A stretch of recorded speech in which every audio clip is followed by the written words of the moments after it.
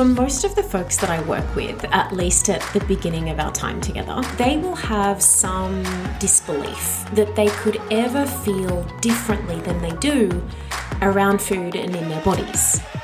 And really, when the ways that we have been conditioned to relate to food, to relate to our bodies, are rooted in fat phobia, how could they not experience this disbelief? So to the client that I know listens to this podcast and who initially told me she couldn't imagine keeping ice cream at home, and who now keeps several liters of it in her freezer whilst also forgetting that they are there, you know who you are, and I'm just so happy for you.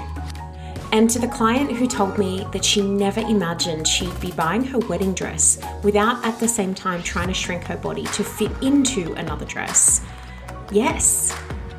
If you are newer to your food and body freedom journey, perhaps you're learning about health at every size and intuitive eating, this episode is perfect for you. In fact, I made it for you because you're going to hear about the experience of food and body freedom firsthand, really what this work looks like from the words of a past client of mine, Shauna Woolwood. I'm Nadia Felsch, nutritionist and intuitive eating counselor. In this podcast, we explore the practical aspects of leaving the diet mentality behind and finding your own food and body freedom. In this episode, Shauna shares with you a brave and honest insight into her experiences with diets, her weight and food for over 20 years before she joined the Food Freedom Program in 2020. She covers what it was like to make food choices, to feel like a failure, to try and fit in points and calories, and what happened when she was allowed to eat Mexican food. She talks about the 20 plus years of constant weight cycling up and down and the misery that came with it. Shauna talks about her experience in disconnecting from diet culture and how it feels now to be so connected to her body, even when she didn't really think it was possible. How that has impacted everything: her diet, sleep, exercise, mental health, well-being, weight, and quality of life. She shares such infinite wisdom to this process, this outcome of being part of the Food Freedom Program from the inside. Enjoy. I'll be back at the end. Well, I was always on one diet or another. Probably from my late 20s to about a year ago, and I just turned 50 this year, so 20-ish years. Either been on this, like, I'm being good on my diet, or I'm kind of blowing it, or I'm splurging, or, feeling like I want to eat this, but maybe I shouldn't, or I should watch how much I eat. So I'd kind of resign myself to just knowing that I'm always going to have to be on some kind of a diet or another.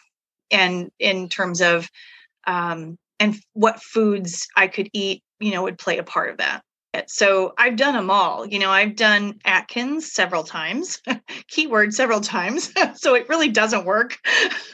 So if I was on an Atkins diet, those rules would drive my choice. Or I've done Weight Watchers a few times. So those, and I've done various programs of theirs because they've changed over the years. So those points rules would, dictate my choice. And when I was kind of in the in-between stage, it was just sort of like what I wanted, but at the same time, I would feel like almost like just playing with fire. Like I just knew at some point in time, I'd have to go back on a diet. And usually it would be a photo or something that would trigger me. Like I would see a picture and I would be like, oh, I didn't realize I looked like that again. And then I would, go back to, what can I live with? Can I live with a low carb diet? Can I live with points? Can I live with, I'd kind of evaluate them and I'd pick one. And then I would, go back on that diet, and that would really drive my choices. And I would get just stressed out. Like if we wanted to go out to eat, it was like, is there something I can have? Not what sounds good to go eat? What sounds good to go enjoy? Or even, I'm going to go enjoy a meal out with somebody's company. And nothing to do with that. It was, what's on the menu that fits into my rules that I'm currently under that I can pick from. I remember not only how miserable it is, but the fact that they don't work. And some of that comes with age. I mean, I turned 50 this year. So part of that is like, I've done this for pretty much all of my adulthood. And I've wasted so much time on diets that don't work because they don't. Because, I gain it back. Plus, contrary to what I believed when I first quit dieting, that I would just let myself go. I hate that phrase, but it's the phrase you think you're going to let yourself go. But where I've gotten today, where I've really normalized eating, I feel like I've really achieved my set point weight, my current set point weight, because it's very stable. It doesn't matter if I eat a little bit on a day or more on a day. It really doesn't change. And I'm very in tune with how I feel. And I've made that switch to primarily eating foods that just feel good, that I know will be beneficial and helpful to me, which ironically resemble a lot of like what you would probably classify as good, healthy food, for lack of a better word. But yet I'm not afraid of the fast food or the ice cream, or if it comes up, it's fine. It's like, so I'm in a really balanced, good, healthy place where I'm in touch with myself. And I'm not hungry in between meals because I'm getting enough. I'm enough quantity, enough variety, enough quality. So I don't even think about food between meals. So that's how I know I'm getting enough, because literally I'll eat a little bit for breakfast and I don't think about food until lunchtime. And then I'm like, oh, kind of hungry. And I look at the clock and it's like, oh, it's 1:00. Yeah, lunchtime. Whereas when I was on a diet, it was always how many more hours till I can eat again? And then what am I allowed to eat? So I eat these very normal, smallish portions, and my weight is what it is. So that speaks to me about set point and metabolism and biology, because I'm not overeating. In fact, I rarely eat past fullness anymore, which is mind-blowing to me, because I used to always eat past fullness when I was on a diet. Every chance we would go out, like if we went to Mexican food, forget it. I knew I was just going to be like, roll me out like a sausage, because I'm going to be so stuffed, I'm going to be miserable. And I just kind of accepted that. Now I go to Mexican food and I'm like, I'm taking most of this home, or I don't really think I even want it for lunch tomorrow. So just take the plate away, which is like, never happened, And I came to a crossroads, and I was literally at that point where I'm like, I'm either going to say, okay, enough is enough. Enough of this crazy talk. You really can't eat everything you want, time to go back on Weight Watchers and get back to the size you were, or I was going to keep exploring, because there was something in me that just knew that this was the better path. There was just something that felt more natural. It felt more like, yes, this resonated with what I knew to be right. So I made the decision. I paid for your course instead of signing back up for Weight Watchers. I'm just not afraid of what we're eating, because I know that it doesn't really matter. And so when I say that to people and they're like, but it does matter. It matters if you're eating junk food or good food. I'm like, yeah, I get it. But when you're really in tune with yourself, that's what's different. It's not how many, thinking about what I can eat versus, I got to do a math problem in order to figure out what I can eat. It's just what makes sense, what sounds good. And it doesn't matter what's on the table, because I know that I'm just going to eat what feels good. So, if I don't want very much, then it's fine. If I want more, it's fine. Like, that's the crazy part, because the reality is what I said before, which I wish I could just be a normal person and just eat what sounded good and what felt good, is really what I'm doing. Good or bad is not entering into the equation. It's, what sounds good. And for the most part, I think I really pick things that if people looked at what I ate, they'd probably say, oh, she eats really healthy.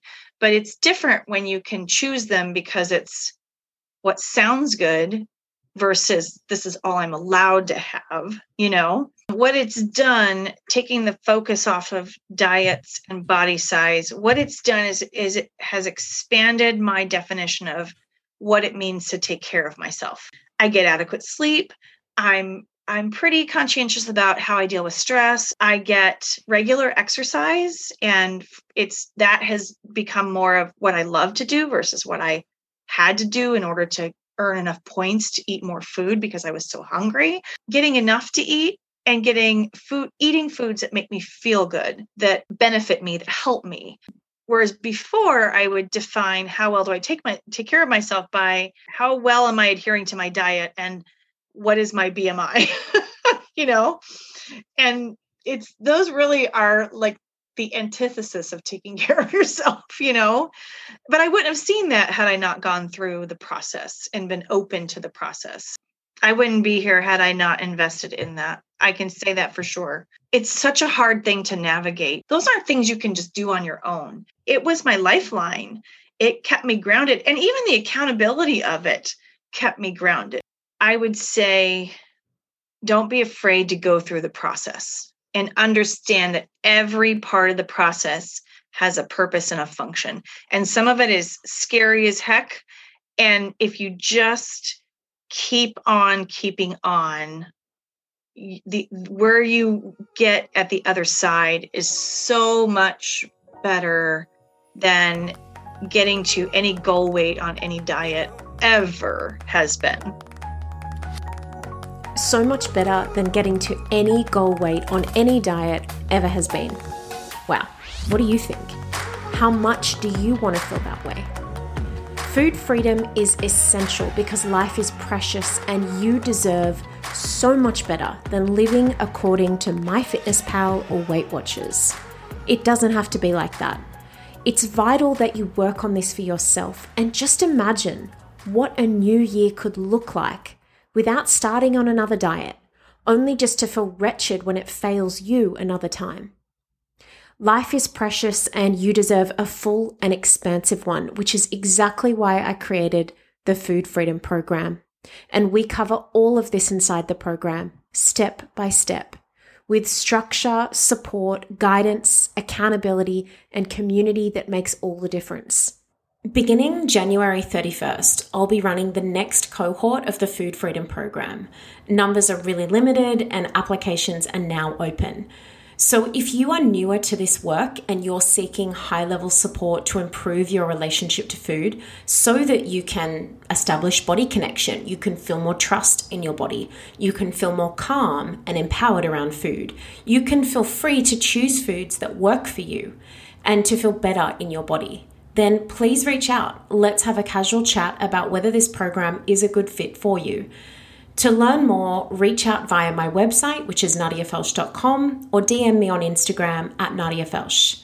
Thank you for joining me in this episode. See you next time.